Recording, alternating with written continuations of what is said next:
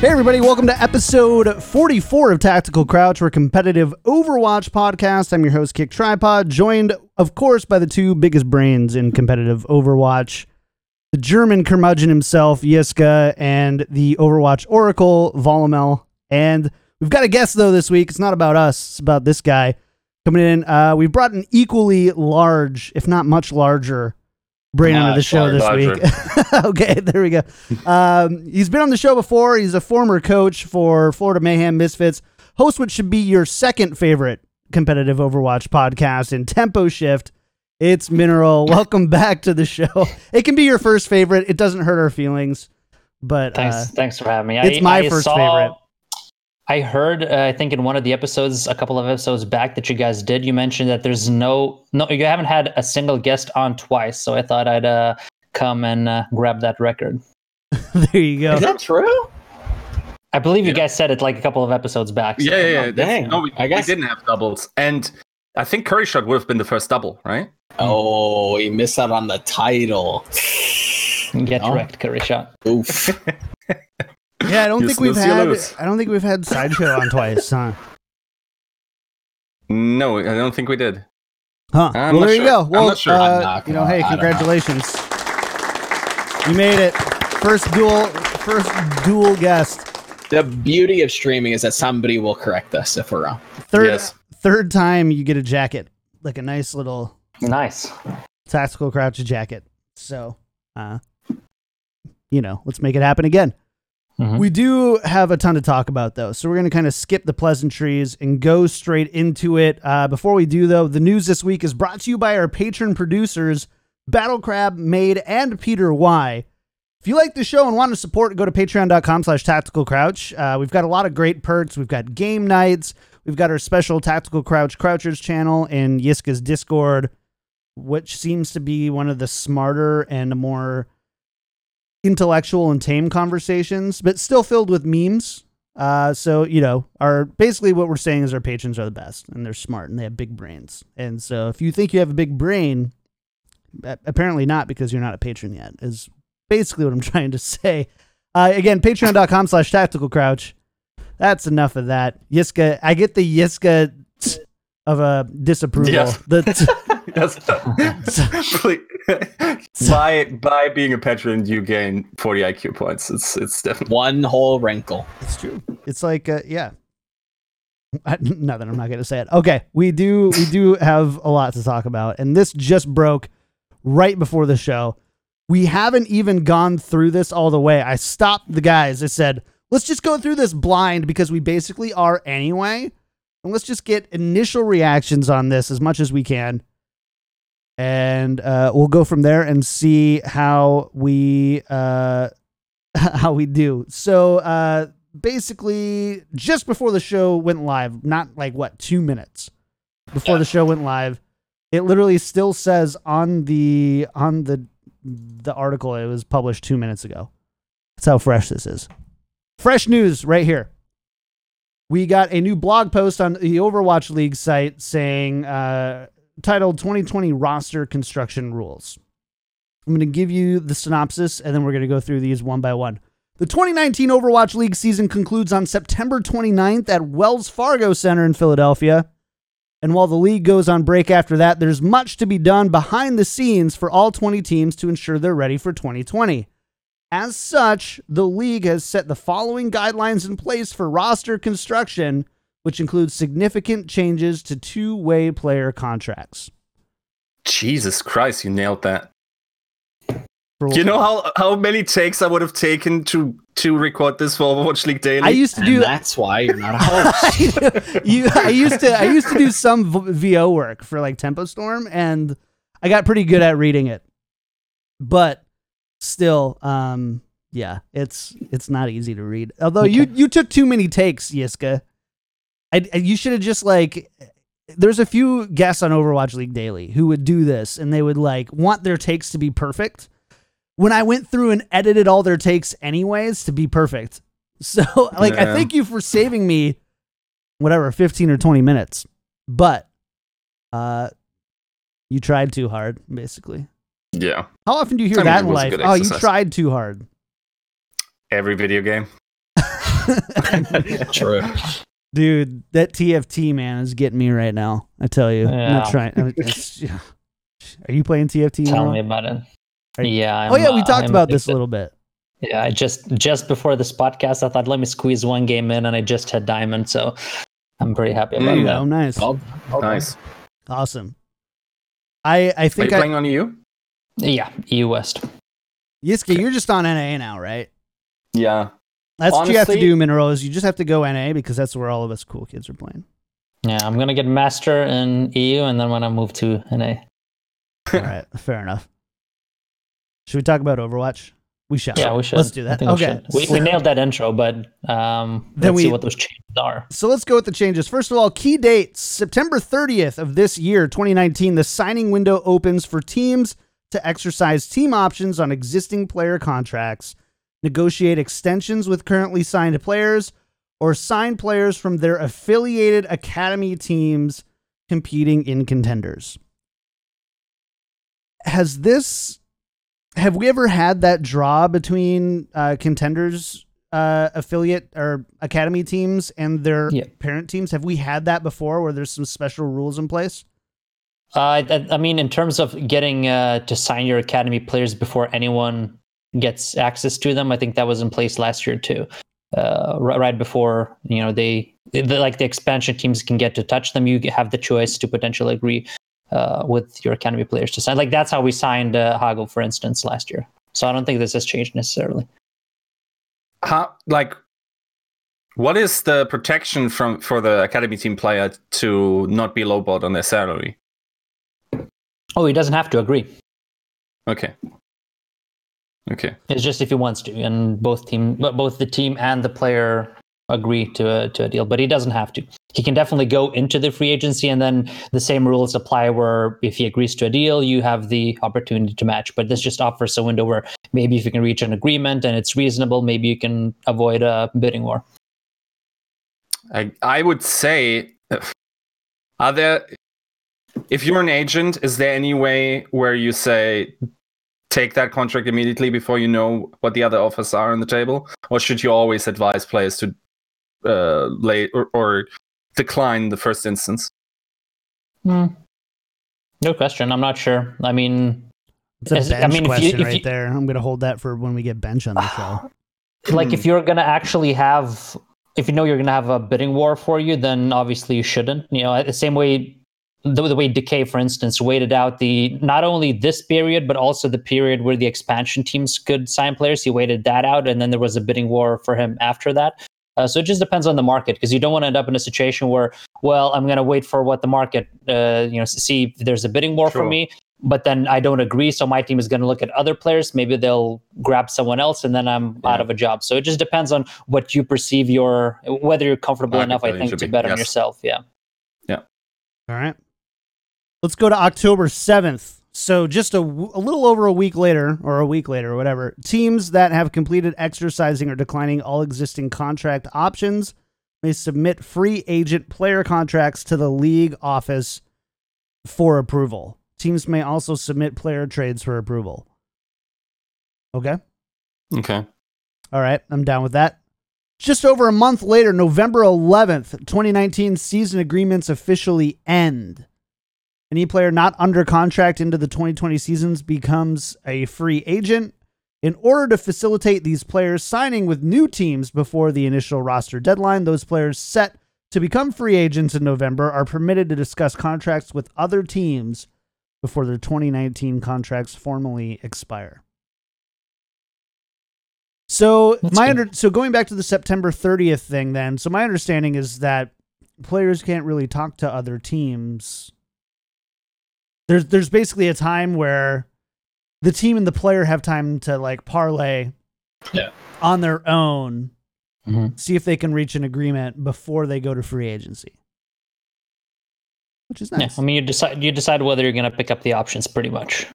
Got it. Or you're going to exercise or not. So that's pretty much the biggest thing, I think. Got it. All right. November 15th, the deadline for all teams to have a minimum of 8 players under contract. Teams may sign or trade players until June 15th of 2020 at 5 p.m. take a screenshot of this now, put it somewhere really easy for people to find, because every year this date, the trade deadline, gets posted in a document that's not really Google searchable and we never get it. Put it on Wikipedia. Somebody do it, please, so that we can just have that there. But yeah, trade deadline, June 15th, 2020 at 5 p.m. Pacific. And players who were born on or before June 15th, 2002. Dude, I was in middle school. Are eligible to sign Overwatch League contracts for the 2020 season. That is very late, isn't it? Wasn't it May this year, and the season's even longer than the one next year? Doesn't the season start later? No, it started, February 14th, right? Valentine's Day. Yeah, but it's done by, according to the information I have that was in the report, by end of August, which is a month shorter than this year. And the deadline still is... Now they actually made the deadline the same as the signing window deadline, which I guess makes some sense. But yeah, I think, for instance, June 15th, I can't think of a player that would have been eligible if that was the roster deadline this year. But I know that I'm sure, for instance, that Fusion tried to push that deadline back in order to get Alarm on this season. Mm-hmm. Like, just imagine it now. He would have come in for Stage 4. That would have been perfect for them, right? But yeah. All right. Any other thoughts on that before we go into the Contenders Academy roster rules? So far, so good. So far, so good. We're just laying the base right now, chat. And keep your pants on. Or take them off. We can't see. I don't care. Time to take the pants off, boys. Pants are coming off on this next one. Yiska doesn't even have pants. Like, he just doesn't do the show with pants on. But he does wear that shirt a lot on Tuesdays. It says Joe shirt. Oh, we got the knee. Patron only content, by the way. The Yiska knee. Racy. All right, let's take a look at the Contenders/Academy roster rules. The following guidelines are unchanged from 2019. Contenders rosters will be capped at 8 players. Overwatch League teams may reach out to all Contenders players to arrange tryouts and negotiate contracts. Signings of a Contenders player are subject to payment of a buyout fee made by the Overwatch League team to the Contenders team. Buyout fees carry no set minimum and are capped at 100% of the player's average annual base salary in the Overwatch League, plus any signing bonuses, as well as subject to any contractual limitation on such fees in the applicable Contenders contract. Good. The league office may institute select blackout windows during each season to minimize disruption to the competition leading up to and during Contenders playoffs. Okay. Now, what's interesting about that is they made the distinction that these are unchanged, right? So these have been in effect for this season. Mm-hmm. They've had the power to black out, to deny any trades, or set a period of you can't trade within these parameters this year. And we haven't really heard much about that. So I'm interested to see if that's going to be announced, if that's yet to be announced, if it's happened and it's never been announced. That's pretty interesting to me. And that's just for Overwatch Contenders to Overwatch League, apparently, right? Because wasn't there some spat about British Hurricane, like taking a player right before playoffs or something that I know people were pretty pissy about. But they were also like that I think that whole thing's just like unfortunate because their player got poached to the Overwatch League. They had to fill a spot. Unfortunately, came from the lower, not poached, tier 3 picked team. up. Yeah, picked up. Really not poached. So yeah. As you can tell, I clearly don't know enough about the situation. I just remember people are like, wow, right before playoffs, way to go, guys, kind of thing. So that's apparently still a potential hazard. Bro, smat. I don't know. I don't care for these teams that are honestly sad that when a fellow teammate gets poached by a better opportunity. That's just the nature of the game. Also, 95% of the time, the poaching takes place because the academy team itself got poached on. Yes. That seemingly never gets acknowledged in all these very, very angry internet you can man sign posts. any other players, just not players on my team. Don't mess with players on my team. You can go sign that guy's team, but don't touch my team, please. It's like, come on, guys. Mineral, I see you biting your lip a little bit there. How do you feel?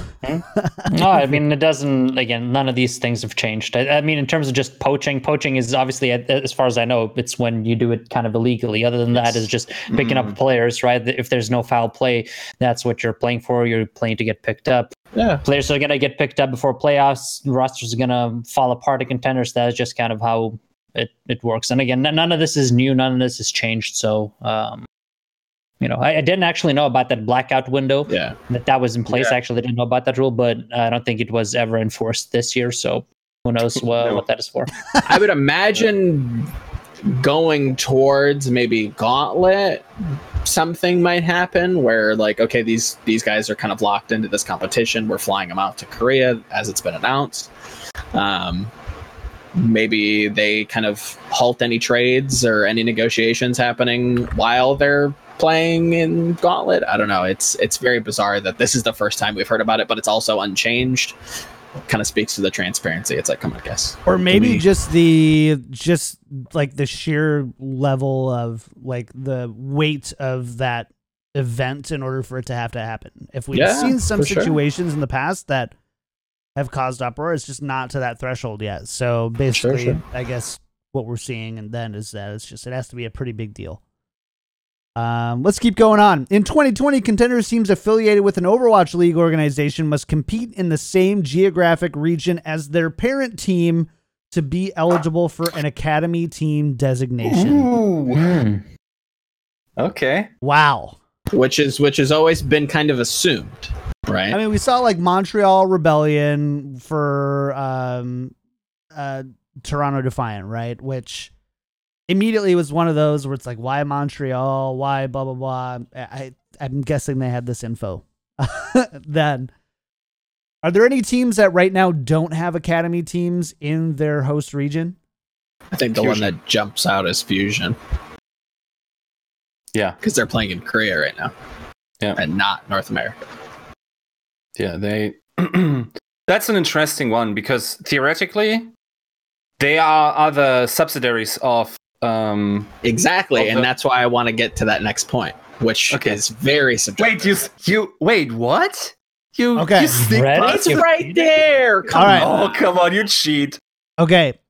If an Overwatch League team wishes to operate a Contenders affiliate in a different geographic region, they may do so subject to the following qualifications. The Overwatch League organization must have meaningful local infrastructure in place, and the Overwatch League organization will not receive academy team benefits, including but not limited to exercising the right to match player contract offers. Teams that previously held academy team status and transferred to a new region may have grandfathered academy team rights for a limited window of time. Okay. All right. Sorry, maybe we should like complete thoughts. We'll go thought by thought rather than line by line. Yes. It does make sense though, because that rule might as well be called the Fusion Academy rule. Yes. That is okay. For those that don't know, I think it's Comcast Spectacor has I'm not sure if they own. I don't know the exact business deal, but they're partnered in some way. For instance, the former Overwatch League analyst for the Fusion, BZ, works for SKTT1 right now, right? I mean, there's not much of a leap of understanding to be made. Also, yes, you do lose the ability to have your advantages as a Contenders affiliate, which in all effect will probably make it so that you have to pay more for the player you want from your academy team then. Fusion G doesn't care. I don't think they care. Like, depending on what... Okay, maybe Fusion... We don't know actually what the next year will look like, because it's very possible that they'll just promote the entire Contenders team, Nobody other than, I think, Nice is underaged. It could just mean maybe they don't want one right now, and they got their talent for the next couple of years, which, for the most part, is probably not wrong, right? But if it wasn't like that, I think Fusion could just also drizzle and get the players that they are formally raising in Korea by just spending and also having a better relationship to these players through that connection. So beyond the teams, I think that kind of have teams now, I think it's interesting to think about this point that some people in chat are mentioning, like teams that get screwed. So basically, full Korean teams in other regions that would have probably have wanted a full Korean contenders roster, right, to be able to pull players up. So obviously Mayhem dropping their roster now, because you still have to adhere by the same rules. Presumably, you can only have a maximum of 3 import slots, so you can't have a full Korean roster. So Mayhem being a full Korean ISLE roster won't be able to have that. You look at a team like Vancouver won't be able to have that. That's a great point. Yeah. Let's see, who else do we have? We have, Shanghai Dragons is a bit of a weird one too, right? Here's the thing. That is not technically true what you're saying. You could absolutely just change the region in your Battle.net account and field 6 players if you wanted to be audacious. That is currently possible under the contenders. But I mean, that should be changed. Like that shouldn't be a case. That should not be. I'm assuming they will get on that and they'll actually fix that. If they try to exploit further it, down, right? Or are they already exploiting that? But maybe maybe it's further. I'm not sure. But I mean, this kind of plays a little bit, I guess, suppose, because there are more Western teams right now than Eastern teams. This kind of plays a little bit to Yiska's point, the point that he's been making a lot of these pods, that there's a lot of value in mixed rosters heading into the future. And, like London, obviously, they already have a roster in Europe, so they will never be able to have a full Korean team there either. So interesting to see how all of this works out. But I guess American teams with a lot of American players are going to benefit from this. I think like teams like Valiant, this is a good rule for, I suppose. I mean, Seoul Dynasty is just a big winner in all of these discussions, I think. Yeah. As always. Yeah. The Seoul prop up rule changes. I like it. There's like, there can't be a team that Fleta is on that is just not winning everything. That we're not ready for that world.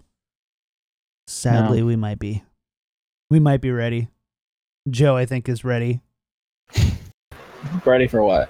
I'm kind of focused on like the word he's meaning. Skipping ahead again, dude. No, I'm reading what we're on. We had an agreement, Joe! I'm not reading ahead. I'm literally just reading what's in front of me. Hit the boo, man. Unreal. What is meaningful local infrastructure to you? That is very vague. Do I have a PO box like in Brazil? I can have a Brazilian academy team. Yeah. Like, what does that mean? Assume it just means that league approved. Which I would have just said league approved at that point, but yeah. But does it even make sense to have a roster in another region if your players can just get taken off your roster at any point and you don't have a chance to protect them? I mean, certainly current academy teams reserve that academy, right? So like that wouldn't affect Fusion, right? Because they have academy status, so they could go and it for presumably they'll be grandfathered in as well. An undetermined public, but privately presumably determined time. Yes.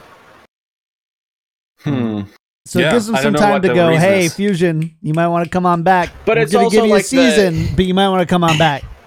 It's also like the Hurricane question. It's like, okay, well, why do you have a fully Korean team but have a fully European contenders team and not try to supply that? Like there are ways that teams find value in contenders that aren't specifically feeding into the main roster. I've always thought that it would be interesting and a good PR look for a team to just go into an underdeveloped region and just be like, okay, we're going to put a team house here. That's meaningful local infrastructure. We're going to, I don't know, just PR it up. Doesn't it seem though that and then you can still have an academy, I guess. Front office is kind of saying though, hey, we want this to mimic more traditional sports infrastructures, which Yiska, I know, hates in the sense that they want players to go from Open Division to British Hurricane to London Spitfire rather than Open Division to British Hurricane to, wherever else. Like, they want more of that happening. That's what these rules say to me.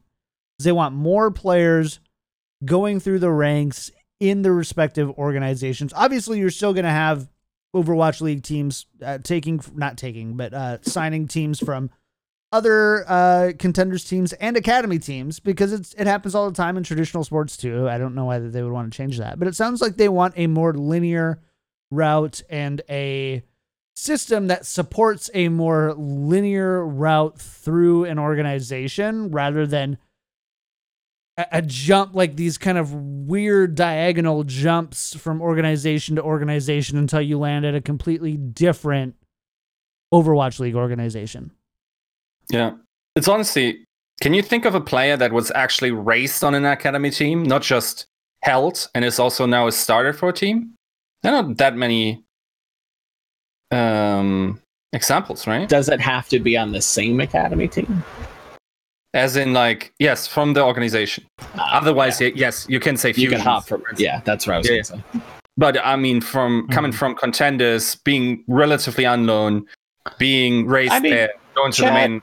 Chad brings up some good points, but I don't know.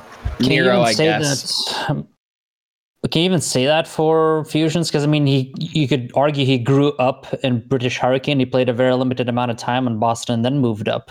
Yeah. That's why I was making the distinction of like, okay, what if he was just always on an academy team? Yeah, Nene is definitely a good example. Even though Nene was already nuts in Korea and already during Apex, right? Yeah. Do we include any of the Defiant guys who came from Montreal? Good job. I don't. Am I just totally misunderstanding this conversation? Like the thing is, all of those had careers prior to joining Montreal. Is what I'm saying. Oh, I think prior. just a rookie player immediately put into an academy roster, fostered there, put in the main roster for the Overwatch League. Not too many. Got it. Okay. Trill? I redact my comment. Never happened. Trill? Edit it out. Maybe. Trill, yeah, we could argue Trill. Yeah. I'm not going to die on the hill that he practiced and got his career in Australia. That's not what I'm going to do. Yeah. Thanks for doing that. Let's talk about two-way players. So last big bit. The 2020 season will introduce an evolution of the two-way player contract to incorporate player and team feedback from the 2019 season. Hey, who would have thought that? The former two-way player format was perfect. Teams and players may negotiate the right to designate the player as eligible to compete on an affiliated contenders team. Any player on the roster may agree to be eligible for contenders play, but a maximum of 4 players may be designated as two-way players at any given time. Has that changed? I don't think so. Was it 2, 3, or 4? I can't remember. I always thought it was. I could have swore it was just 4. Anyways, two-way players are eligible to compete in contenders subject to the following rules. Regardless of where they play, two-way players count toward the Overwatch League roster limit and must earn the same salary and benefits. Two-way players also will count toward the 8-player contenders roster limit for weeks in which their contenders team designates them as eligible to compete. Designated two-way players will lose their contenders eligibility for a 60-day period if they appear in more than 2 Overwatch League matches within any 30-day period. That period of ineligibility begins or resets upon the player appearing in their 3rd Overwatch League match within a 30-day period. Any two-way player who competes in more than 50% of their team's total maps played in the 2020 Overwatch League season will be ineligible to compete in contenders during the off-season period. A maximum of 4 two-way players may compete in a single contenders match, an increase from the 2-player cap for 2019. After appearing in any Overwatch League match, two-way players are ineligible to compete in the contenders matches for the following week, i.e., If a player competes in the Overwatch League on a Thursday, he or she cannot participate in Contenders until the following Thursday. Finally, two-way players may compete in Contenders prior to the start of the 2020 Overwatch League season if those players are Overwatch League rookies or if those players competed in fewer than 2 Overwatch League matches in Stage 4 of the 2019 season. That's why everybody's getting benched. That's why. We solved it. We got it. Okay, lots to digest there. Mineral. What are the big things? I mean, you've spent a lot of time, obviously, especially with like Mayhem Academy, things like that. What really stands out here as being a big deal for Academy teams, Overwatch League teams, and how you structure that transition that Overwatch is trying to facilitate? So first off, I think the first 2 paragraphs, I don't think that's really changed. Maybe some of the numbers have changed, but overall, like, in essence, everything's kind of the same. It's what we discussed before we started rolling as well, in terms of, okay, if a player appears in a third Overwatch League match, he loses his Contenders eligibility, but he can still, obviously can still move up. Now, the last line to me is basically there, I think, to avoid the situation that we had this year, the situation with Fusions, the situation with Apply and Elk, where they could only play, heading into the year, they could only play in Stage 1, they could only play 2 games, or they had to change their contract and opt out of their two-way, basically. So that, to me, that's what it changes. And all of those 3 players were actually rookies. None of them had actually played in the Overwatch League. So this rule kind of protects them, which I like. Let's see, what else do we have? We have, those are my biggest takeaways from the difference from this season. Any two-way players who competes more than 50%. And the fact that you can't actually move down to Contenders if you compete in too many matches. I mean, this protects, I suppose, the Contender scene, so that you can just move down your two-way players and have them dominate and win some money in Contenders and then move them back up. Also kind of reasonable. Nothing too big. I think it's the last paragraph, I think, is the biggest change, and it's good. Yeah. What I will say is, this is, and I haven't seen any of official league rules, but this is the most technical rule application I've seen so far. And it also makes a lot of sense and actually incorporates the exact issues that we faced this season, plus some that I know are concerns for a couple of teams currently in the Overwatch League, looking forward to next year. So overall, I think that is, I'm not mad at anything here, and I'm mostly positive on all of these changes, unless I'm overseeing something, but yeah. Makes sense. I don't think so. And again, this is all, so from the moment this blog dropped, we've been recording. So if there's like some other like follow-up post by a dev somewhere or something like that, or some like Overwatch League talent has already tweeted some like whatever, we haven't seen it. So like some holes to poke. Cut us some slack, okay, guys? Like we did what we could with 2 minutes to go. But overall, I just want to get overall thoughts here. Yiska, I feel like you've been probably the most vocal on the show about your dislike of the current two-way system.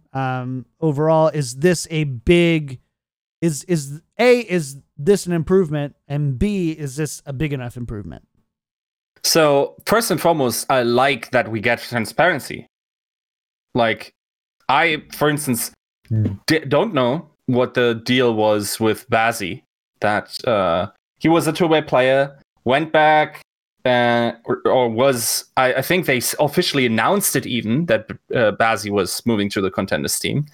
And I didn't know what the deal was, and interpreting based on the spirit of the rule, I assumed that Bazzi would still be under this two-play match limitation, also looking towards the gauntlet, right? And also looking towards playoffs. And what is like it says two. It used to say, I think, 2 matches a stage. Now it's differently defined, as in 30 days and 60 days. These windows. So it will certainly add some clarity. It will also help. Honestly, all this mess that we had in stage 1 would have not happened if we had a clear definition. Because someone on the internet will always nerd out, read these, and say, wait a minute. And then it gets signal boosted. And then teams beforehand would have known. The situation that Fusions is standing there with his mouse and keyboard in hand and saying, oh, okay, we're going to play. And someone says, wait, you're not eligible. Axiom, let's go. That scenarios like this cannot happen because we're now crowdsourcing, if you want, that we're keeping the rules. Cool. All right. Yiska signs off. Loves the transparency of it. Mineral, how about you? Where's your heart set right now? You a big fan of these changes? Are they incremental? Yeah, I think they're good. I think it just shows that the league has learned from sort of the errors that were in place, or kind of, I guess, the lack of clarity that there was during the season. They adjusted to that. I'm reading the right to match paragraph again a little bit. That's one of the things that I think is new as well, potentially. It says Contenders Academy teams affiliated with Overwatch League organizations may negotiate right to match clauses. So that's interesting as well, because I do believe, is that a change as well? The fact these right to match clauses, I do believe that they were kind of default in every academy contract, but maybe now you can, it's subject to negotiation. Maybe you don't have to have that in those contracts. Maybe that's a change, which I'm sure all the Overwatch League teams would want that, but maybe another tool to negotiate over and create some more leverage, I guess, for the players in certain situations. Yeah. Definitely, yeah. Joe, what about you, man? How you sitting? I mean, it seems fine. Nothing. Again, it's so hard. It's a lot of technical jargon, a lot of legalese in a way that I'd have to sit and like try to poke holes and think of, ways that this could be bad. Everything so far seems very reactionary to, to everybody else's points. Like, problems that have already existed are now being fixed. Net positive. That's a great thing for everybody involved. Apparently, sifting through chat, apparently Mag is able to be signed, so should be the decay of next season, probably. Alarm, my friend. Sure. Obviously. Had to get that one. I don't think that's obvious, though. Wait, that's insane. Wait, when is the deadline? 15th? And he June 15th. He turns 18 on the 12th? Yep. That is insane. Yeah, nice. Yep. No, he just squeaks in, so Jeez. Should be an exciting bidding process for that young man. Stage 3 Sado? Season 3 Sado? Without the boosting. Yes, without the boosting, yes. Very important. Surprisingly, yes. Very important. So, anyways, that is the breakdown of the new roster construction rules. I'm sure we will get a bunch more information. Not a bunch more information, but we'll get a lot more. We'll get someone's going to say something that's going to make something that we said wrong, and just shut up on YouTube about it. Just shut up about it. But Sideshow said that this is bad. Yeah. I'm also sure from the sense of a player or agent, there might be some technicality that we're not considering right now that could make it very unfavorable for players, or where they are losing leverage in how they are getting contracts. For instance, it's possible that this matching rule becomes established among all those affiliate teams, and that every team that doesn't have an academy roster and doesn't want to have substantial funds invested into it just gets some affiliated team. Maybe the entirety of Contenders Korea might actually look affiliated at that point, right? And if then that is established as a standard, it's probably then also maybe gets harder for European players. I could see. Can you be affiliated without being an academy team? That was my question. Yeah, like presumably so, right? Like Yeah. the wording is kind of specific, and they use academy team in some places and affiliated team in other places. Yeah, I mean, it's like a Team CC in China. They're run by Shanghai Dragons. So, like, it's not Shanghai Dragons Academy, but it's an affiliation with that organization in that team. So that's one of those examples. Is there some verbiage in there that limits the amount of affiliation you may have? I'm not sure if, I mean, not to Yiska's point, but I'm pretty sure Team CC is their academy team. So that was my understanding, is just because they, like, you can have an academy team, but they don't have to be called Shanghai Academy. Yes, they don't have to be designated in the name, but they all, to Shanghai's point, they do have another affiliated team, Fiat Lux in Pacific, which isn't an academy team. I'm pretty sure CC is their academy team. I could be wrong. Chat, you can correct me if I'm wrong. But is Team CC owned by Shanghai Dragons? Yes, from my understanding. Oh, okay. Same thing. The interesting part could also be that each team is allowed one affiliate per region. Maybe the affiliation, based on a negotiation, actually results in some funds going towards that team, and we have more subsidization of contenders regions everywhere. Or not everywhere, but at least in the top ones. Maybe. That seems good, right? On paper. But because you can, more for instance, not infrastructure deny... money. I mean, yeah, I think so, right? Yeah. Like You cannot...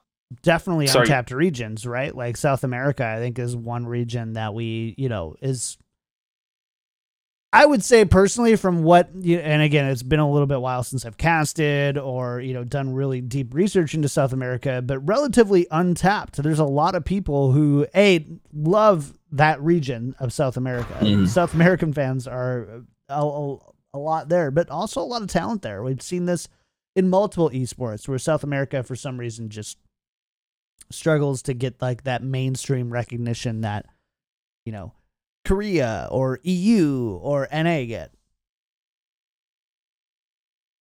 Yeah, I mean, there's just not as much infrastructure, not as much funding. So, yeah, until something is untapped, like in CS:GO, the way the LG, SK, MIBR guys came up, and then all of a sudden that becomes a gold mine for talent, and you have 3 or 4 kind of world class teams for years to come. So it just takes kind of one team or group of players to break out. And then there's more money goes into developing talent there, and because now there's no talent in any of those. I mean, sorry, there's no money in any of those regions, so it's very difficult to develop. Yeah. Small correction on my end. Apparently, it was not Fiat Lux. It's Cyclone Compling, which is their Shanghai's affiliate team in Pacific. Okay. So so hopefully, if that is the case, then seems good all around. Spread out a little bit more money to regions that don't have a franchise position there, to have an academy team, and spread some support.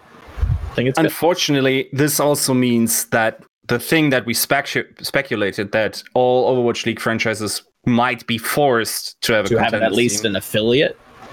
I mean, they would probably have this in there if that was going to be the case, right? Yeah, it doesn't seem like that's happening, and really there's the rules kind of deter some of the team, like Philly Fusion, for instance. They kind of explained the reasoning. There was no reason for them to stay in North America, so this might lead to them actually dropping out. So it's a good point. I think Vancouver, they don't have a team. Well, do they want to get one in Vancouver when they have a fully Korean roster with only maximum of 3 import slots?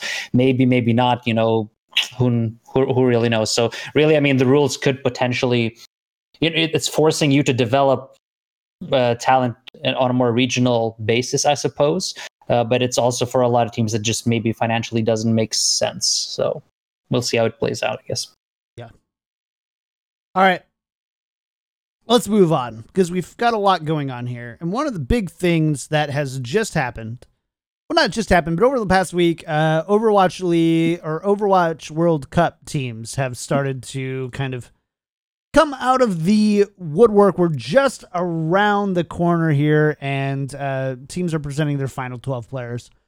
I would say most notably, we've seen rosters from Team USA, Canada, China, South Korea, and the UK this week. And just a reminder, these are the final 12, but teams can only take 7 to BlizzCon. So that's a whole can of worms in itself, right?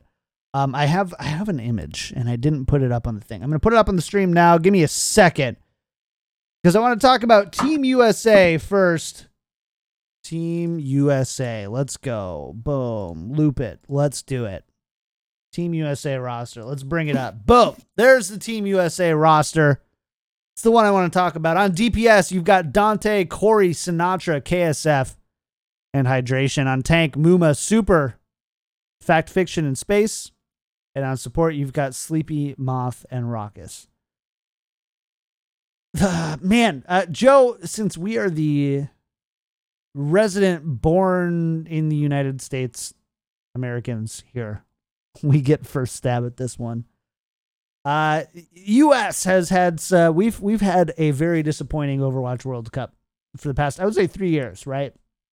In the sense that we haven't won yet, and we're Americans that haven't won.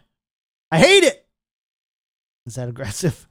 That felt maybe a little bit. All right, but and every year I feel like the the pressure compounds upon itself to find the right combination of players and coaches to bring together that winning team.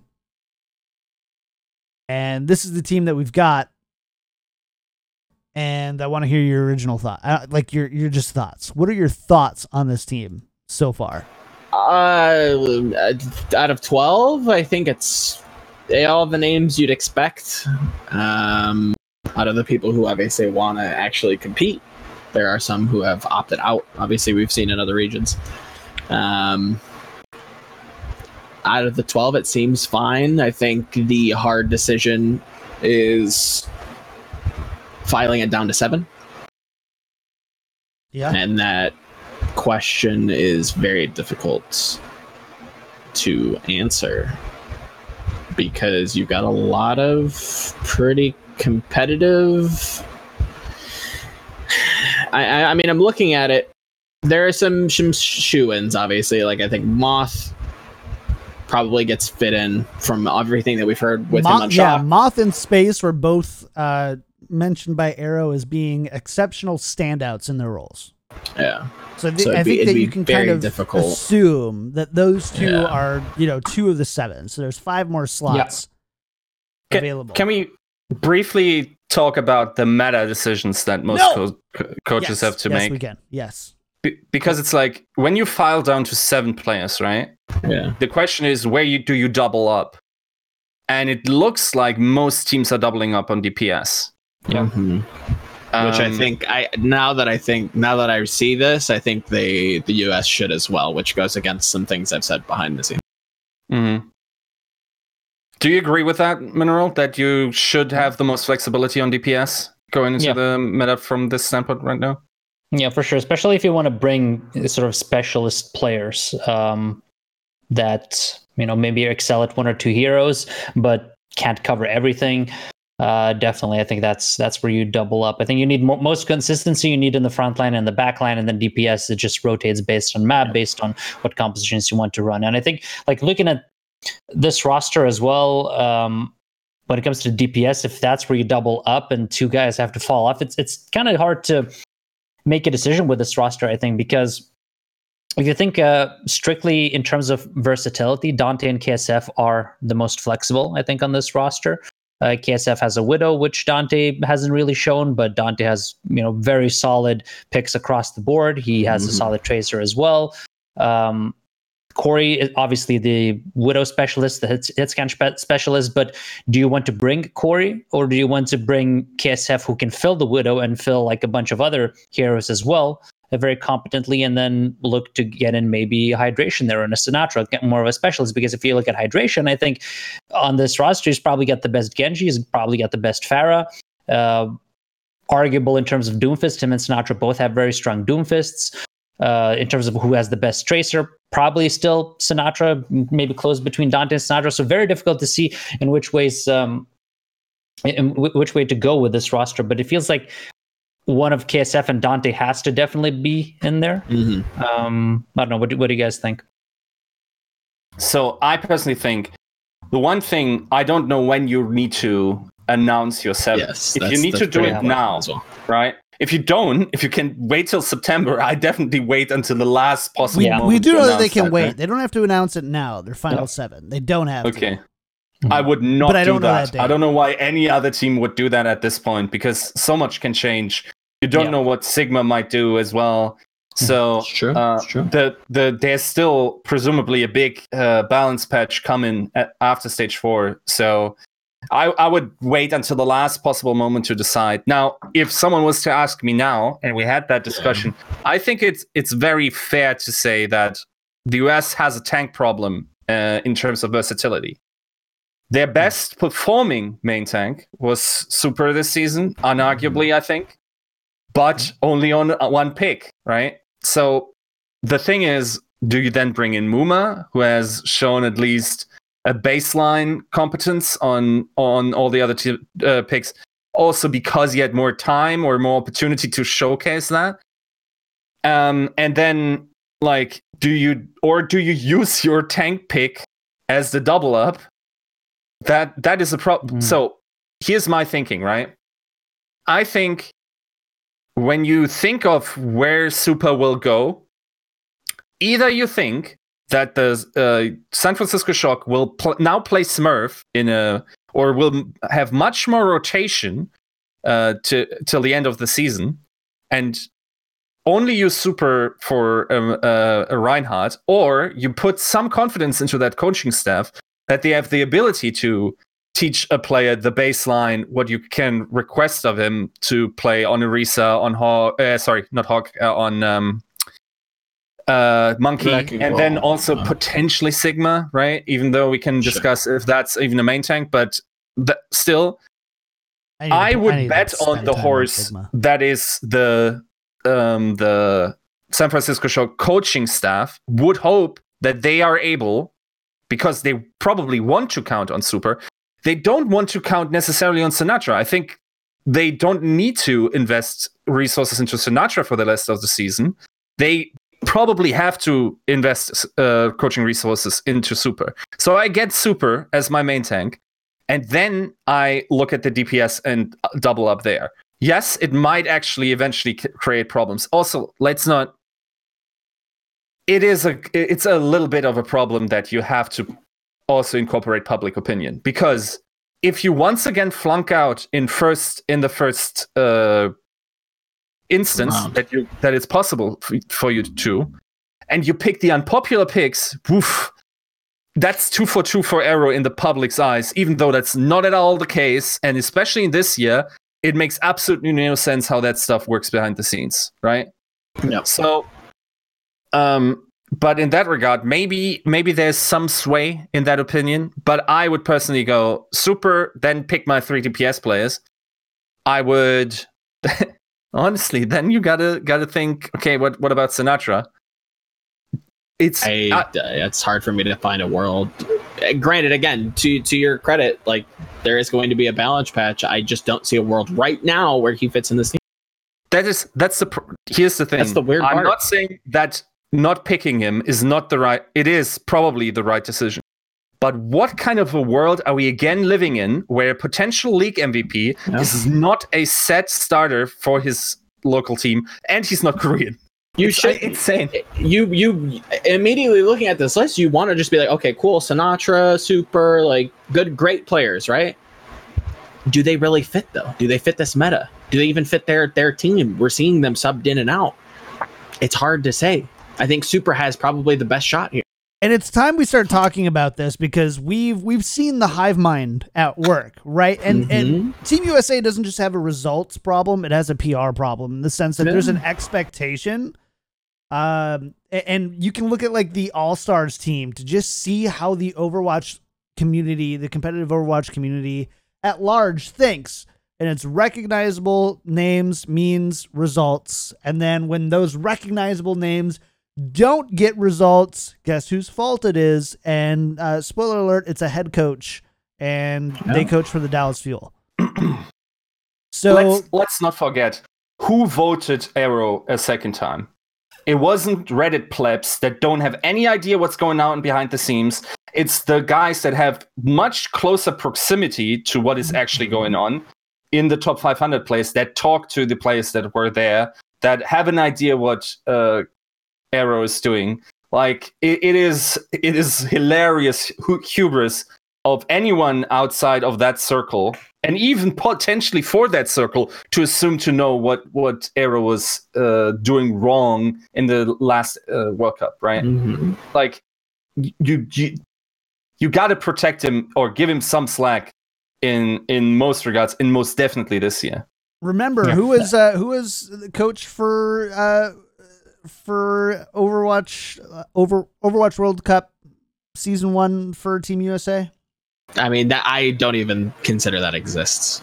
We don't, but what did it do to their, like, largely, I don't want to say their career, but what has it done to them as a former head coach? It was Kai Kai. And Kai Kai and Dallas Fuel in season 1, man, what a train wreck itself. And again, I totally agree with you, Joe. What a stupid take. Are people actually saying that? They're like, well, Kai Kai coached World Cup 2016 and they sucked. Like, if you're saying that, you just need to stay off my timeline, because that's ridiculous. That's the thing, though, is they are. And so I feel immediately right away, I feel for Arrow, because he's got a few things. And honestly, Anna Lynn as well. You've got coaches and GMs who have to combat multiple different things. And there are even people who have said, like, on as far as say, like, if Team USA doesn't get second, then it's somehow a failure. It's a failure because they didn't pick D-Pay. Right? And, like, listen, I love D-Pay. I love the dude. I've had limited interactions with him, but he's always been really nice. He likes the show, and so immediately you're a friend to me. But there's immediately this idea among a lot of people, and it's this idea that well, it is what we brought up before, right? Is that how do you get the best 12 players on this roster that appeases both your competitive needs, which we already just talked about, is like Sinatraa, Super. Do they fit the competitive needs of the meta and of this team at that moment? And you look at the teams, and 8 out of the 12 players on this roster are on teams that are in the bottom 14 of Overwatch League. And you see these people, like, go read the announcement comments on Reddit, right? Go read them, and immediately there's these conversations about, like, oh, well, more gladiators. And we also dealt with this last year with gladiators having too many players on World Cup. I think it was gladiators who had too many players on World Cup, and they had some coaches and whatever, and blah, blah, blah. And there's a whole other thing there. So, all this to say, guys, chill the out for a second. Can we just relax? You're stressing me out with your comments about, like, and you have, right? Like, Sinatraa has been a conversation about as a league MVP, but when you look at the last stage, an hour in 2-2-2, Yiska, don't you think that conversation has maybe shifted a bit among, like, more on the inside analysts, writers, whatever? I don't know. I don't consider him to have had a drop off in stage 3, but I mean, we still definitely need more stage 4. Like, the thing is, okay, here's one thing that I see a little bit overdrawn, that this angle that Sinatraa could ever only be a specialist. The thing is, he already, I think, considerably changed his playstyle from what he was on Tracer and then what he became on Zarya. Even though, like, I mean, echoing the argument from last episode where I said, yes, there was some overlap. We considered there to be some overlap, transitional property in terms of, okay, track aiming or whatnot. But most of it was really like bubble timing and positioning. And that wasn't necessarily transferable between those two roles. And his ability to then adapt and like focus on... Keep in mind, this thing is a long time out. Maybe you can bet on his ability to grind out one pick. By the way, which I absolutely expect to let's say this. It's very likely that we're going to have a DPS pick that is being played the majority of the time by the time that this rolls around. Unless we actually go into a loop of super many balance changes, whatnot. But even then, a meta will be established through Overwatch League. And unless there are severe balance changes between then and World Cup, that will sustain itself because teams aren't innovating during that time. Because there's virtually no Overwatch being played, right? Yeah, that's a good point. I don't know. I just overall, I think that the roster delivered as well as it could on having the right names there. Obviously, there's some people who have opted out. You've got Jake, who I would say is probably commentating again this year. And so I think people will chill out about that. Like, stop saying Jake. Just shut up. But at the same time, there's a reason why Jake, even in 222, was like, we're kind of afraid of this guy. So among like Korean players and stuff. So like, you're like, well, is that the right choice? There's a lot going on here with Team USA, and there's a lot, and I don't want to say it's just not as simple as picking the best players. Yeah. Or the best coaches in the sense of like what qualifies the best players and the best coaches. Best mechanical players, best players who can work together on a condensed practice schedule because they're also mostly playing in Overwatch League. Well, in this case, all playing in Overwatch League. It's that's the thing that we also need to consider, and I'm not going to name names, but when a pick happens that very much surprises you that it did happen, consider that this player might be a shithead behind the scenes that nobody wants to work with. It is a very real possibility. Mm-hmm. Reasonable. Yeah, I mean, honestly, from all of what you guys said, I don't think it's like that hard. It's just, I agree, you know, there's a lot of pressure from the community, whatever, but I think coaches, they're picked for a reason. Like you said, the top 150 players, I think, picked Arrow. That's why he's there. You shouldn't factor in community pressure when you're picking these players. You should, again, like you said, wait as long as possible. Try and figure out who fits the meta the best. Figure out who's your starting main tank, because I don't really want to double up there. If I'm Arrow, don't rule out Fact as well. You know, if Fact obviously has a lot of synergy with Space, maybe Valiant pops off and continues and has a strong showing in the playoffs. And Fact does play, you know, his hero pool is pretty versatile, so don't rule out him either. Pick your main tanks, pick the 3 DPS players that you feel fill the need. Maybe the meta is 40% Widowmaker, then you include Corey and you build around that. If there's no Widowmaker, if there's hard counters to the Widow, maybe you're happy with KSF's Widow, and then you build around someone else who's a specialist. Maybe Doomfist makes a return, and then Hydration and Sinatra stogs you up. So I think you just wait for as long as possible before you do that top 7 lock. You don't care about what the community says. Just pick the roster you think is going to do the best. Yep, I agree. Easier said than done. Yeah, people can't seem to like wrap their idea around this concept of like, yeah, but Pine was a all-star, or you know, and you have these. This is why podcasts. Roll my like, eyes any harder, I would. That's why I brought it up. That's why I brought it up, and that's hopefully why podcasts like this and Tempo Shift exist, because there does need to be, and it's not Overwatch League's fault, but there needs to be more of an educated dialogue about. Like, I don't want to hear I don't want to hear no nonsense when Raucus gets put in, because his Ana is actually quite good. I don't want to hear that Sinatra's not being played because his hero pool just doesn't fit the meta. Like you have to be a little bit more critical when you evaluate the stuff. That it's just like my favorite player isn't in, so I'm mad. And like, there's a reason why they're not playing. And to be fair, it's okay to be mad. It's not okay to not understand why they're not playing. Yeah, I want to see Sinatraa play. I like Sinatraa. Sure. I want to see Sinatraa play too, bro, but it's not his meta, bro.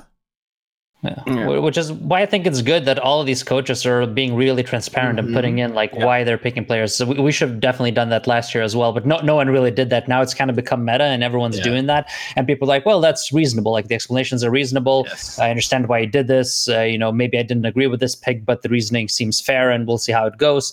But at least you get a little bit. And I think on an Overwatch League level, it's a little bit harder because there's always sensitive information. Say a player isn't playing and you're asking questions. Well, maybe it's a toxic player and you don't want to say anything because it's going to hurt the player. Like it's different because their actual careers are at stake, right? Whereas World Cup, it should be a little more fun. Obviously, you're battling for pride, but it is for a little more fun. So it is more for the community more than anything, I guess, and maybe to let some players shine or whatever. So I think it's fine to just be transparent with these things, explain your picks, and so it's all in place. And I like that most coaches are doing that.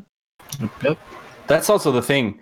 Coaches aren't wrong in the picks that they made. They can only be wrong in the reasons for why they made these picks. Yeah, like you're bemoaning the symptom of what is actually the underlying. You can like the disagreement should be now you get the transparent argument from the coach why someone is picked. You disagree or agree now. You don't wait until the World Cup and confirm your bias. And then I don't care about your opinion then, because all that matters is now to evaluate the opinion, say, okay, this makes sense, doesn't make sense, and not talk about the evidence that Dennis presented. It was so obvious all along. Like. That's the hindsight is 2020. I don't know why we didn't put Valiant lower. Yiska, blah blah blah blah blah. We put him in our top 6. Therefore, we're Overwatch idiots. They're getting them, but we are though. All right. Any other thoughts? I mean, we've got Canada, China, South Korea, and UK rosters. China, pog. All right, dogs in the chat for China. It would not be a Tactical Crouch podcast with Joe if he did not get to get his 5 minutes of fame for China. China is a region, by the way, everybody, and Joe feels passionately about them. I mean, so you've got Jinmu, Elsa, Guxue, Leave, Eileen, Yveltal, and Kyle. Like, I mean, so you've got the Chengdu Hunters. Okay, great. I would say that it's kind of weird that Eileen's in and not like a hit scan specialist, but there again, like it's so far out that maybe that gets rotated away. Doesn't Leave play some hit scans as well? He does. I don't remember him being all that fantastic at Widowmaker, but there again, like I think he's a prodigal talent that is going to crush in 2020. And so Rui probably wants, remember that he signed with Chengdu, and he probably wants to give him a little stage time warm up for Overwatch League as well. Yes, definitely.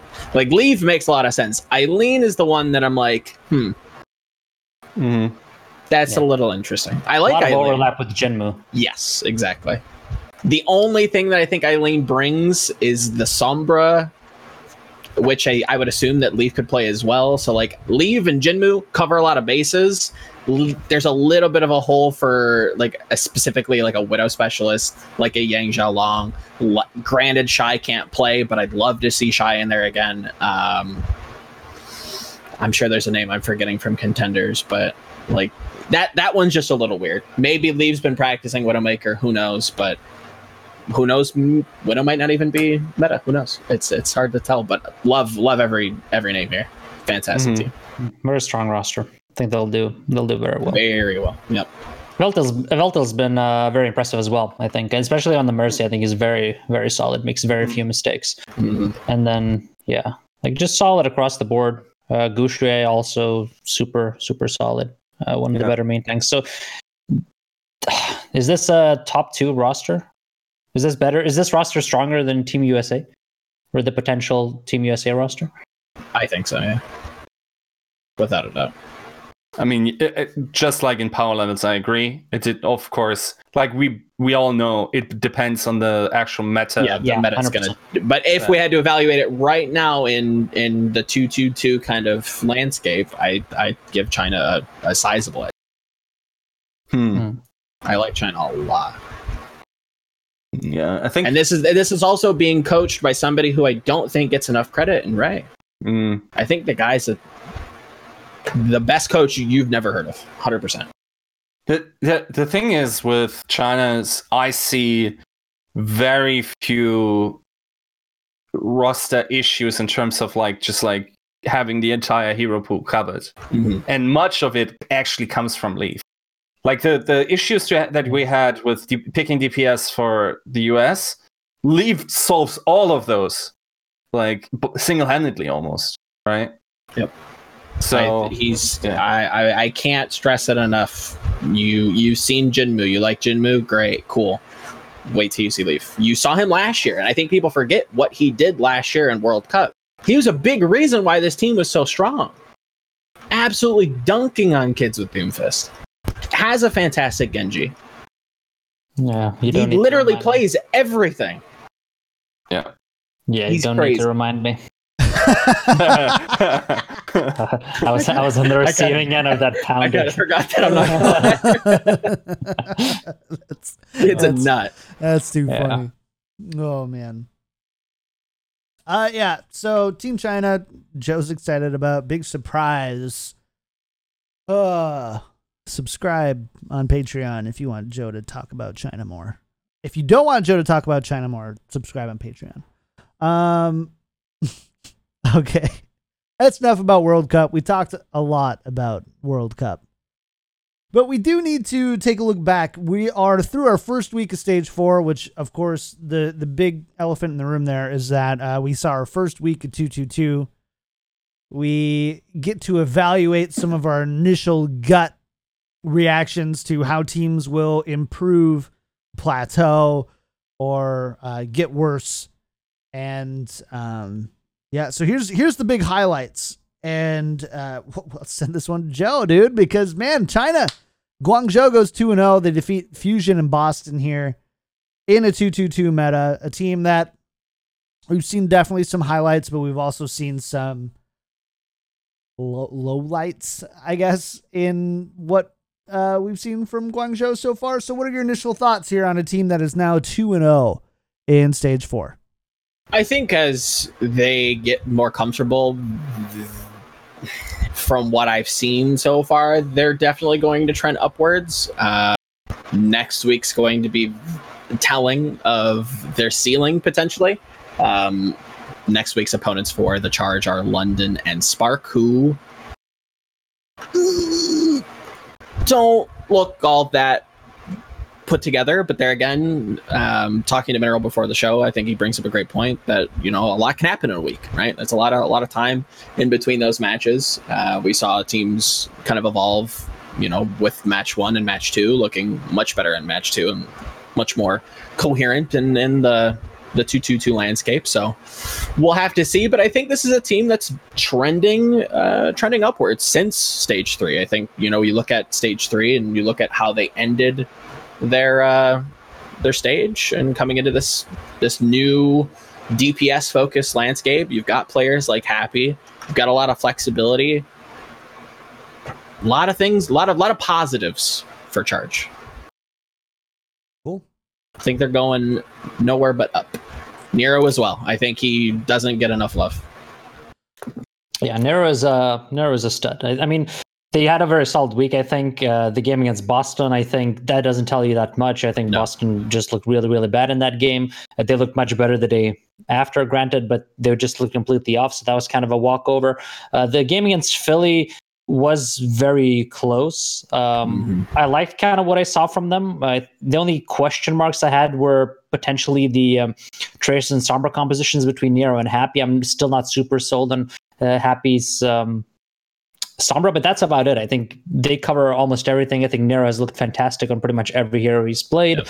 I really liked some of the innovation they did as well. Actually, dropping a video on that tomorrow. The composition they ran against Philly was this bunker with a Zarya, which I don't think any other team did during the first week, which was a very interesting adaptation to kind of the Mei meta, where Hotba is on the Zarya, and his only job is just bubble every hook. So for 2 maps, Poco couldn't land a single hook on Guangzhou's attacks, and then he was forced to swap. So a lot of really interesting strategically innovational things there that other teams haven't experimented with. Again, I'll go more thoroughly into that tomorrow, but those are the 2 maps where they absolutely dominated. The other maps were kind of close. They lost first one in the dominant fashion, 4th was very close, Junkerton map, and then 5th was close.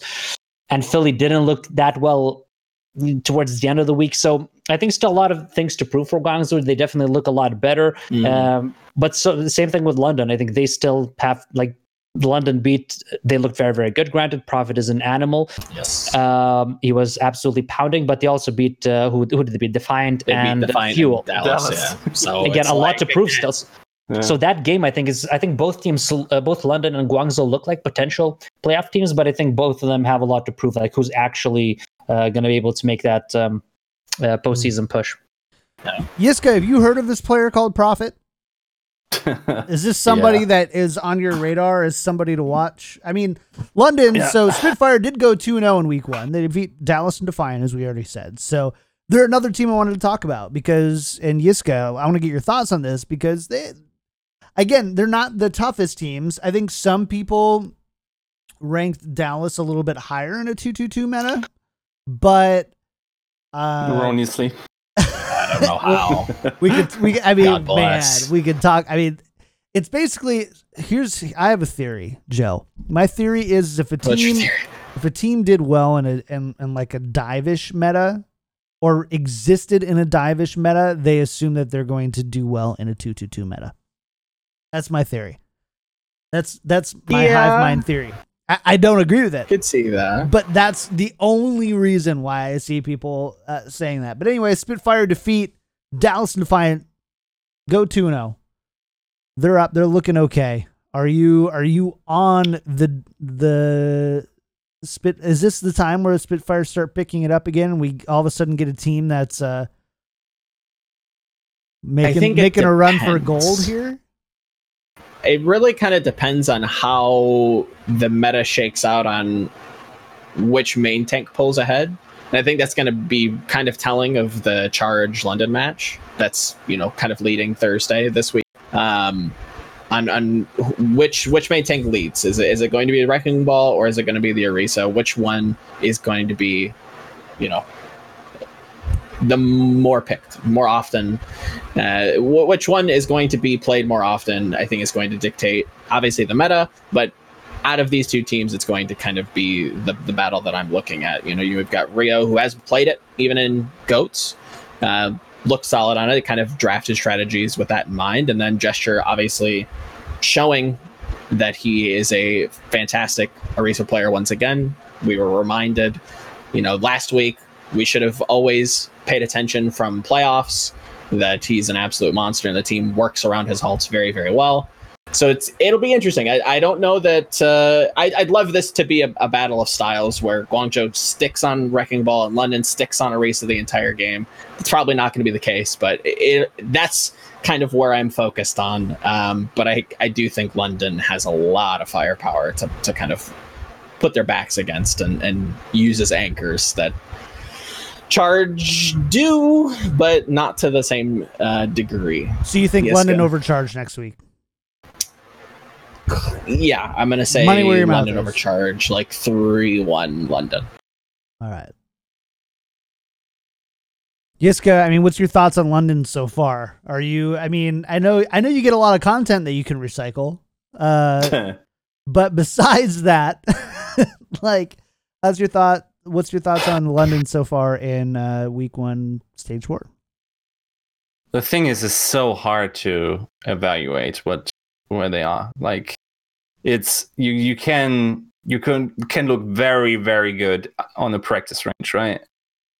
But when it comes to war, it's a different thing. So I'm confident we will be able to say something definitive after this week, maybe.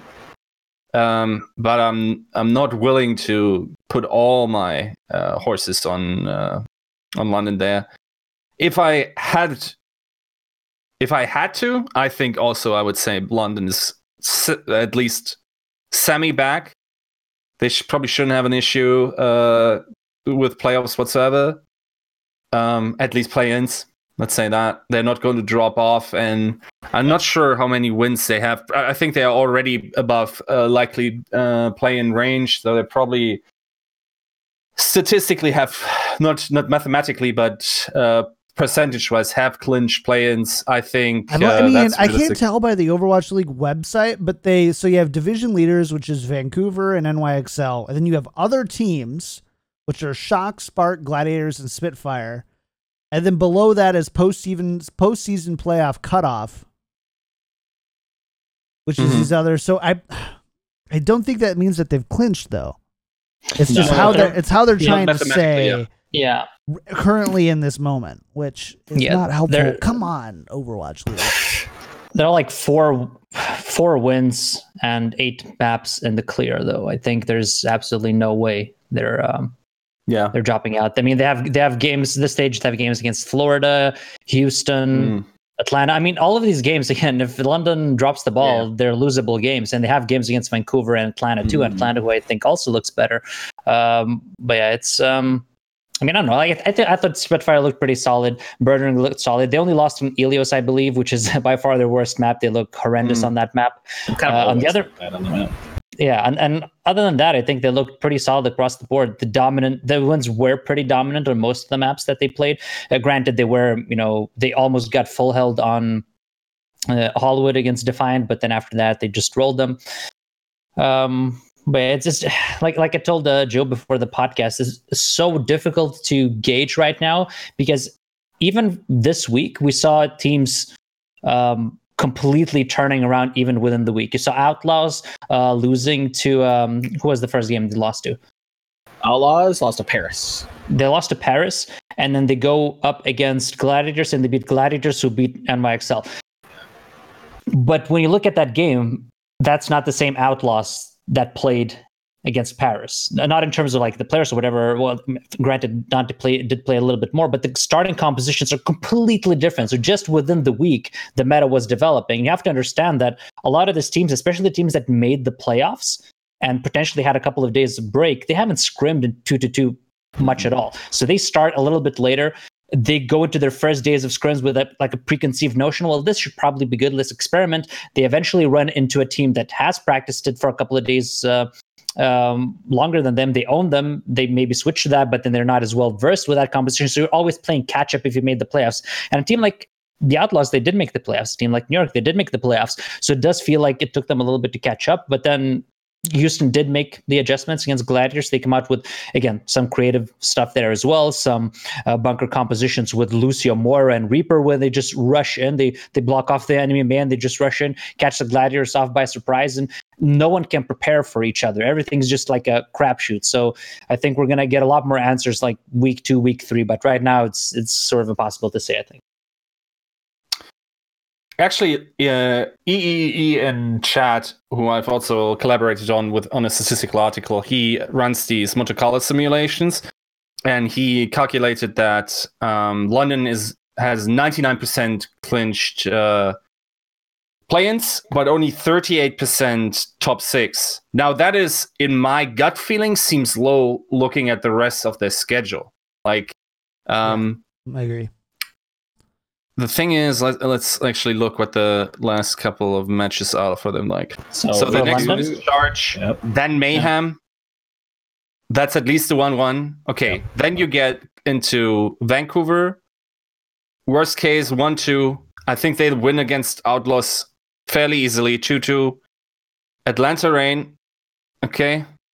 And then that was the last match. I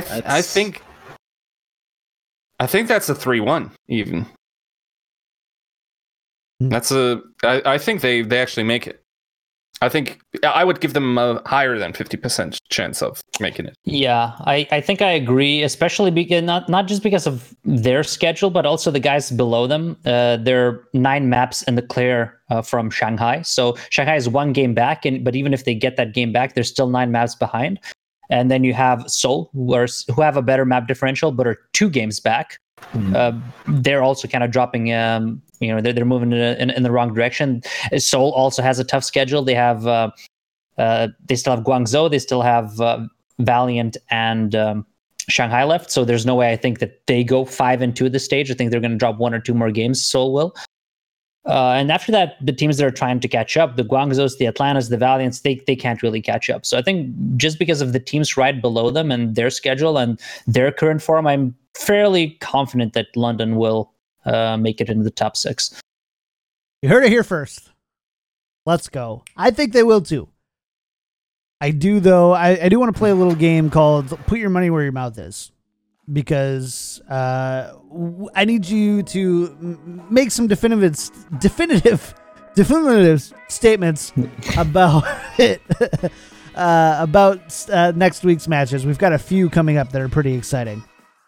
But we also have to get out of here. Guangzhou versus London. Joe, you said London? Yeah, over London, Guangzhou 3-1. Yeah. Mineral. Same. All right, Yiska says same, 3-1 London. Mineral. Oh, let's go 3-2 Guangzhou. Oh. All right, Spicy.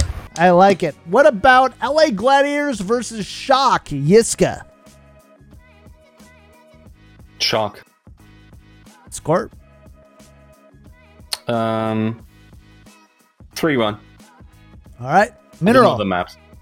I agree with that. Shock 3-1. Joe. Unfortunately, I will have to agree with that as well. All right, fair enough. Because you're the guy for the hot takes. It's just like always. Oh, I mean, there's hot takes. You just gotta hit. You gotta battleship me. You just gotta hit the right one. You gotta hit the right match. What about this one? Chengdu versus NYXL, Joe. Something that people might gloss past. I think you may have hit my battleship, sir. I think this is Chengdu in 5.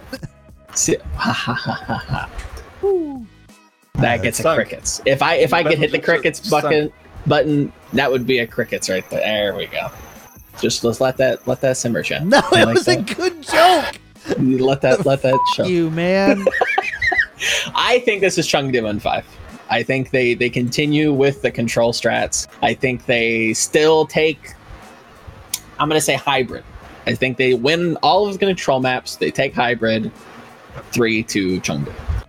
This is a New York that's struggling, has been struggling. I understand Mineral's point in saying that a week can do a lot of things for this team, but they're having to field players that aren't necessarily comfortable at the roles that they're putting him on. Specifically, Libero on the Sombra. Mono looks a little lost. This team does not have a lot of. I do not have a lot of confidence in this team. I'm willing to say that they go 1-1 this week, but I'm going to say that Chengdu beats them. I think New York beats Paris, but Chengdu beats New York. All right, Mineral, what are your thoughts on this one? I think 3-1. I have more confidence in New York. Again, I'm piggybacking off my own argument in the fact that I don't think NYXL has had a lot of time to prepare. The fact that they actually went to the playoffs, and they looked lost. They looked very, very lost against it. I again launched a video today where they're just too slow to swap. Their starting compositions are all wonky and wrong, so they just looked out of sorts against the Gladiators, and I think they'll figure it out for next week. Whereas the Chengdu Hunters 3-2 Philly, 3-2 Boston games were like a point away from going the other direction. The Philly one was literally lost until Jinwoo just came in and like cleaned house and got a 4K. So they're like a team fight away from being 0-2 last week. So I'm not that high on Chengdu after week 1. All right, Yiska, Joe hit us with the hot take. Says Chengdu over NYXL next week. Mineral says, no. Where are you on this one? I'm not prepared, as apparently Joe is, to call Pavani an absolute idiot and terrible coach with spitting on his record. I think they have a lot of resources to fix this situation, and once committing, especially because it's the last game of the week, so that's like the most time that they could potentially have to prepare for this. I also probably think they would, if they want to give priority to a team, I probably would do it to Chengdu. And yeah, I think that's a New York 3-1. All right, Joe. This is why we call it Joe the Oracle, because we get these really well thought out opinions against what Joe says, but Joe ends up being right. So tune in next week to see if Joe's right. Because I'd love to pass off the Overwatch Oracle title to somebody else.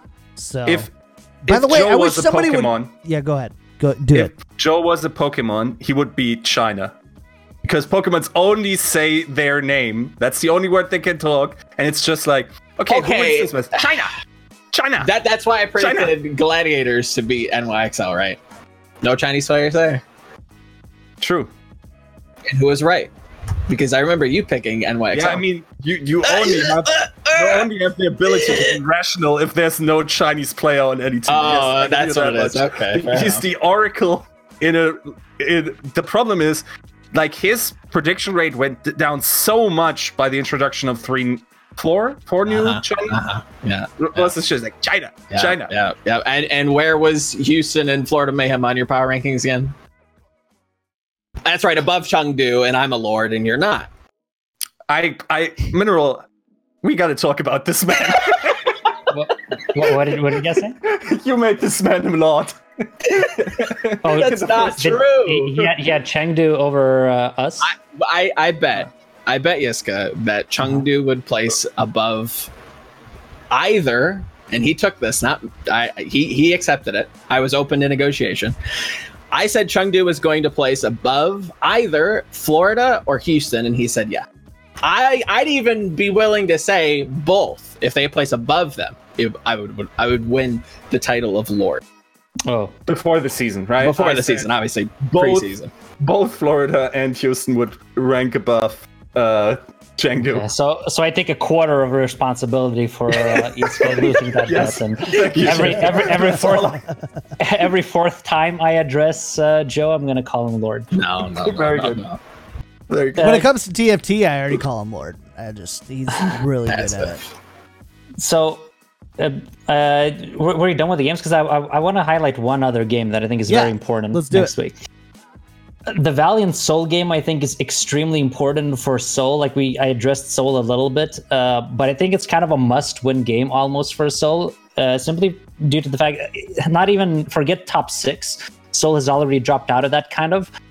But if they slip any further, if they slip outside 7 and 8, then they're putting themselves in a position where they have to win 2 matches, 2 best of 5s or best of 7s or whatever the playing format is, to get into the end of season playoffs. And if they don't win that game, they're starting the stage 0-3, going to be very, very tough. And if Seoul ends up slipping down to like 12, 11, 10 range, do you trust them to beat like Guangzhou and Atlanta and then Shanghai to get into the playoffs? Nope, not a chance. I think it feels like a must-win game for Seoul Dynasty. I think sort of for Valiant too. I mean, they're in much worse shape, so I feel like that game just has so many implications. So yeah, I think whoever loses that game, they're going to be in a pretty bad shape. Certainly in the hot seat for morale, for where they sit in the meta, and like you said, end of season implications. I mean, it kind of kills the Valiant overall. Like if they lose that game, then they're at 9-4. I don't think they can afford to lose too many more. They cannot. So must-win game, I think, for both teams. Yeah. All right. And it's hard to call though as well. Like predictions on that. Like where do you? I genuinely don't know where to fall. Yeah, those are the ones where it's like, ask me again in a week, right? Like, that's kind of what I needed there for that match. But we do need to get out of here. It's time. Before we get out of here, though, we do need to, first of all, thank our patron producers Battle Crab Maiden, Peter Y. Thank you so much for supporting the show. If you like the show, go to patreon.com/tacticalcrouch. Find out all the different ways you can support. We really do appreciate it a ton. So thank you so much for supporting a little podcast right here. A little weekly vent session for some. But yeah, so head on over to patreon.com/tacticalcrouch. Other than that, 5-star iTunes reviews. What do we got going on, Joe? 5-star iTunes reviews. We've got Ice Ham Jello coming in. The man, the myth, the legend. Coming in hot. I don't know what you said. I don't know if you said anything, but thank you for leaving those 5 dink stars. Yeah, Ice Ham Jello has been amazing. Has supported the show through gifted subs, bits, all that, and now a 5-star iTunes reviews. What a legend! Big legend. So if you want to be like Ice Ham Jello, go to iTunes, leave a 5-star iTunes review, and say something funny. And you know what? I'll start giving you those things to read, Joe. How's that sound? Gladly read them, as long as they're PG-13. Kids, don't be edgy. PG-13, that's fair. PG-13, make it happen, and we'll read it on the next show. Really do appreciate it. All right, let's go ahead and get out of here for the week. Before we do, Mineral, first, thanks for being on the show this week, man. It was a blast to have you on here. I know, we're no tempo shift, but we try our best here. And so really appreciate you coming on. Shout out. Always a pleasure. And I do have a lot of catching up to do to get to your level. So appreciate you having me on. You stop it. You stop it. But Mineral, as for you, shout outs, like where can people find you first and foremost? And then like shout outs, what do you have going on this week? That kind of stuff. Just watching all the Overwatch games, making content, dropping daily videos sort of this week leading up to the games, mostly analysis videos on the games this week, things I found interesting. So you can find it in my YouTube channel, Mineral OW, Mineral_OW on Twitter, and to catch all of that content. Awesome. Let's go over to Joe. Joe, man, what do you got going on this week? Where can people find you? All that good stuff.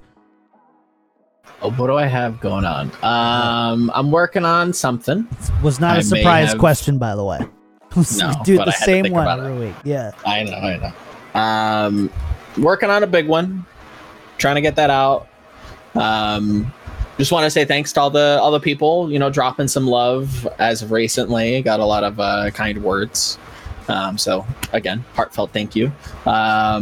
Definitely check out Mineral's analysis videos. It's always helpful to kind of, you don't get to actively bounce ideas off of somebody, but having somebody kind of introduce new ideas to the way that you think about the game is always super helpful. So definitely go check that out. And yeah, follow me on Twitter. Not too much else to announce past that. That's at Volamel everywhere, by the way, guys. Yes. Just Volamel. Just search for Volamel. Except for his TFT account, apparently is something totally different, but whatever. Joe doesn't want to be friends with you on TFT. That's why he changed it. He's like, yep, kinda. What can he say? Yiska, what about you, man? Shoutouts for the week. Where can people find you? And I don't know, you got anything cool coming up on Upcomer or whatever? Yeah, I'm working on a weekly feature. Topic is determined. Can't talk much about it. Hopefully it, I have 2 topics in mind. Hopefully it's the more impactful one that honestly is pretty close to my heart. With player mental health. But yeah, in general, you can follow the Twitter and I'll post all my content there. Of course, Discord. I also put it in the announcements there, so that's where you can find me. There you have it. As for me, you can find me everywhere at Kick Tripod. Mainly just do this show. Twitch.tv/KickTripod, Twitter.com/KickTripod, YouTube.com/KickTripod. You can find everything there. I thought I had something to say extra on this, but I don't, apparently. So, oh yeah, this is what it was. The Guangzhou Charge this week had kind of say, who are your favorite Overwatch content creators? And a lot of you tagged myself, Yiska, Joe, Tactical Crouch. Just thank you so much for doing that. That was really nice of you all. That was nice. We really did appreciate you kind of acknowledging us in that way. It means a ton. So thank you so much for doing that. We really do appreciate it. And it is definitely like just kind of a great, sometimes you just need the pat on the back. Just like, hey, just so you know, keep doing what you're doing. That was definitely one of those. Keep doing what you're doing. But we got to get out of here. Before we do, big thanks to everybody again for hanging out in chat. We had a ton of people in here this week. You guys are awesome. Thank you so much. We record live Tuesdays at 11 a.m. Pacific time at twitch.tv/kicktripod. You can find the show everywhere else by searching for Tactical Crouch. We're right there. You can listen to us on your podcast feeds, YouTube, Spotify, wherever. We're there. Other than that, that's going to do it for episode 44. Again, make sure to go follow Mineral at Mineral_OW. Search for Mineral Overwatch on YouTube and anywhere else. Tempo Shift on all your podcast feeds. Make sure to go check that out. Other than that, we'll be right back after the music for the post show. See you guys next time. Bye-bye.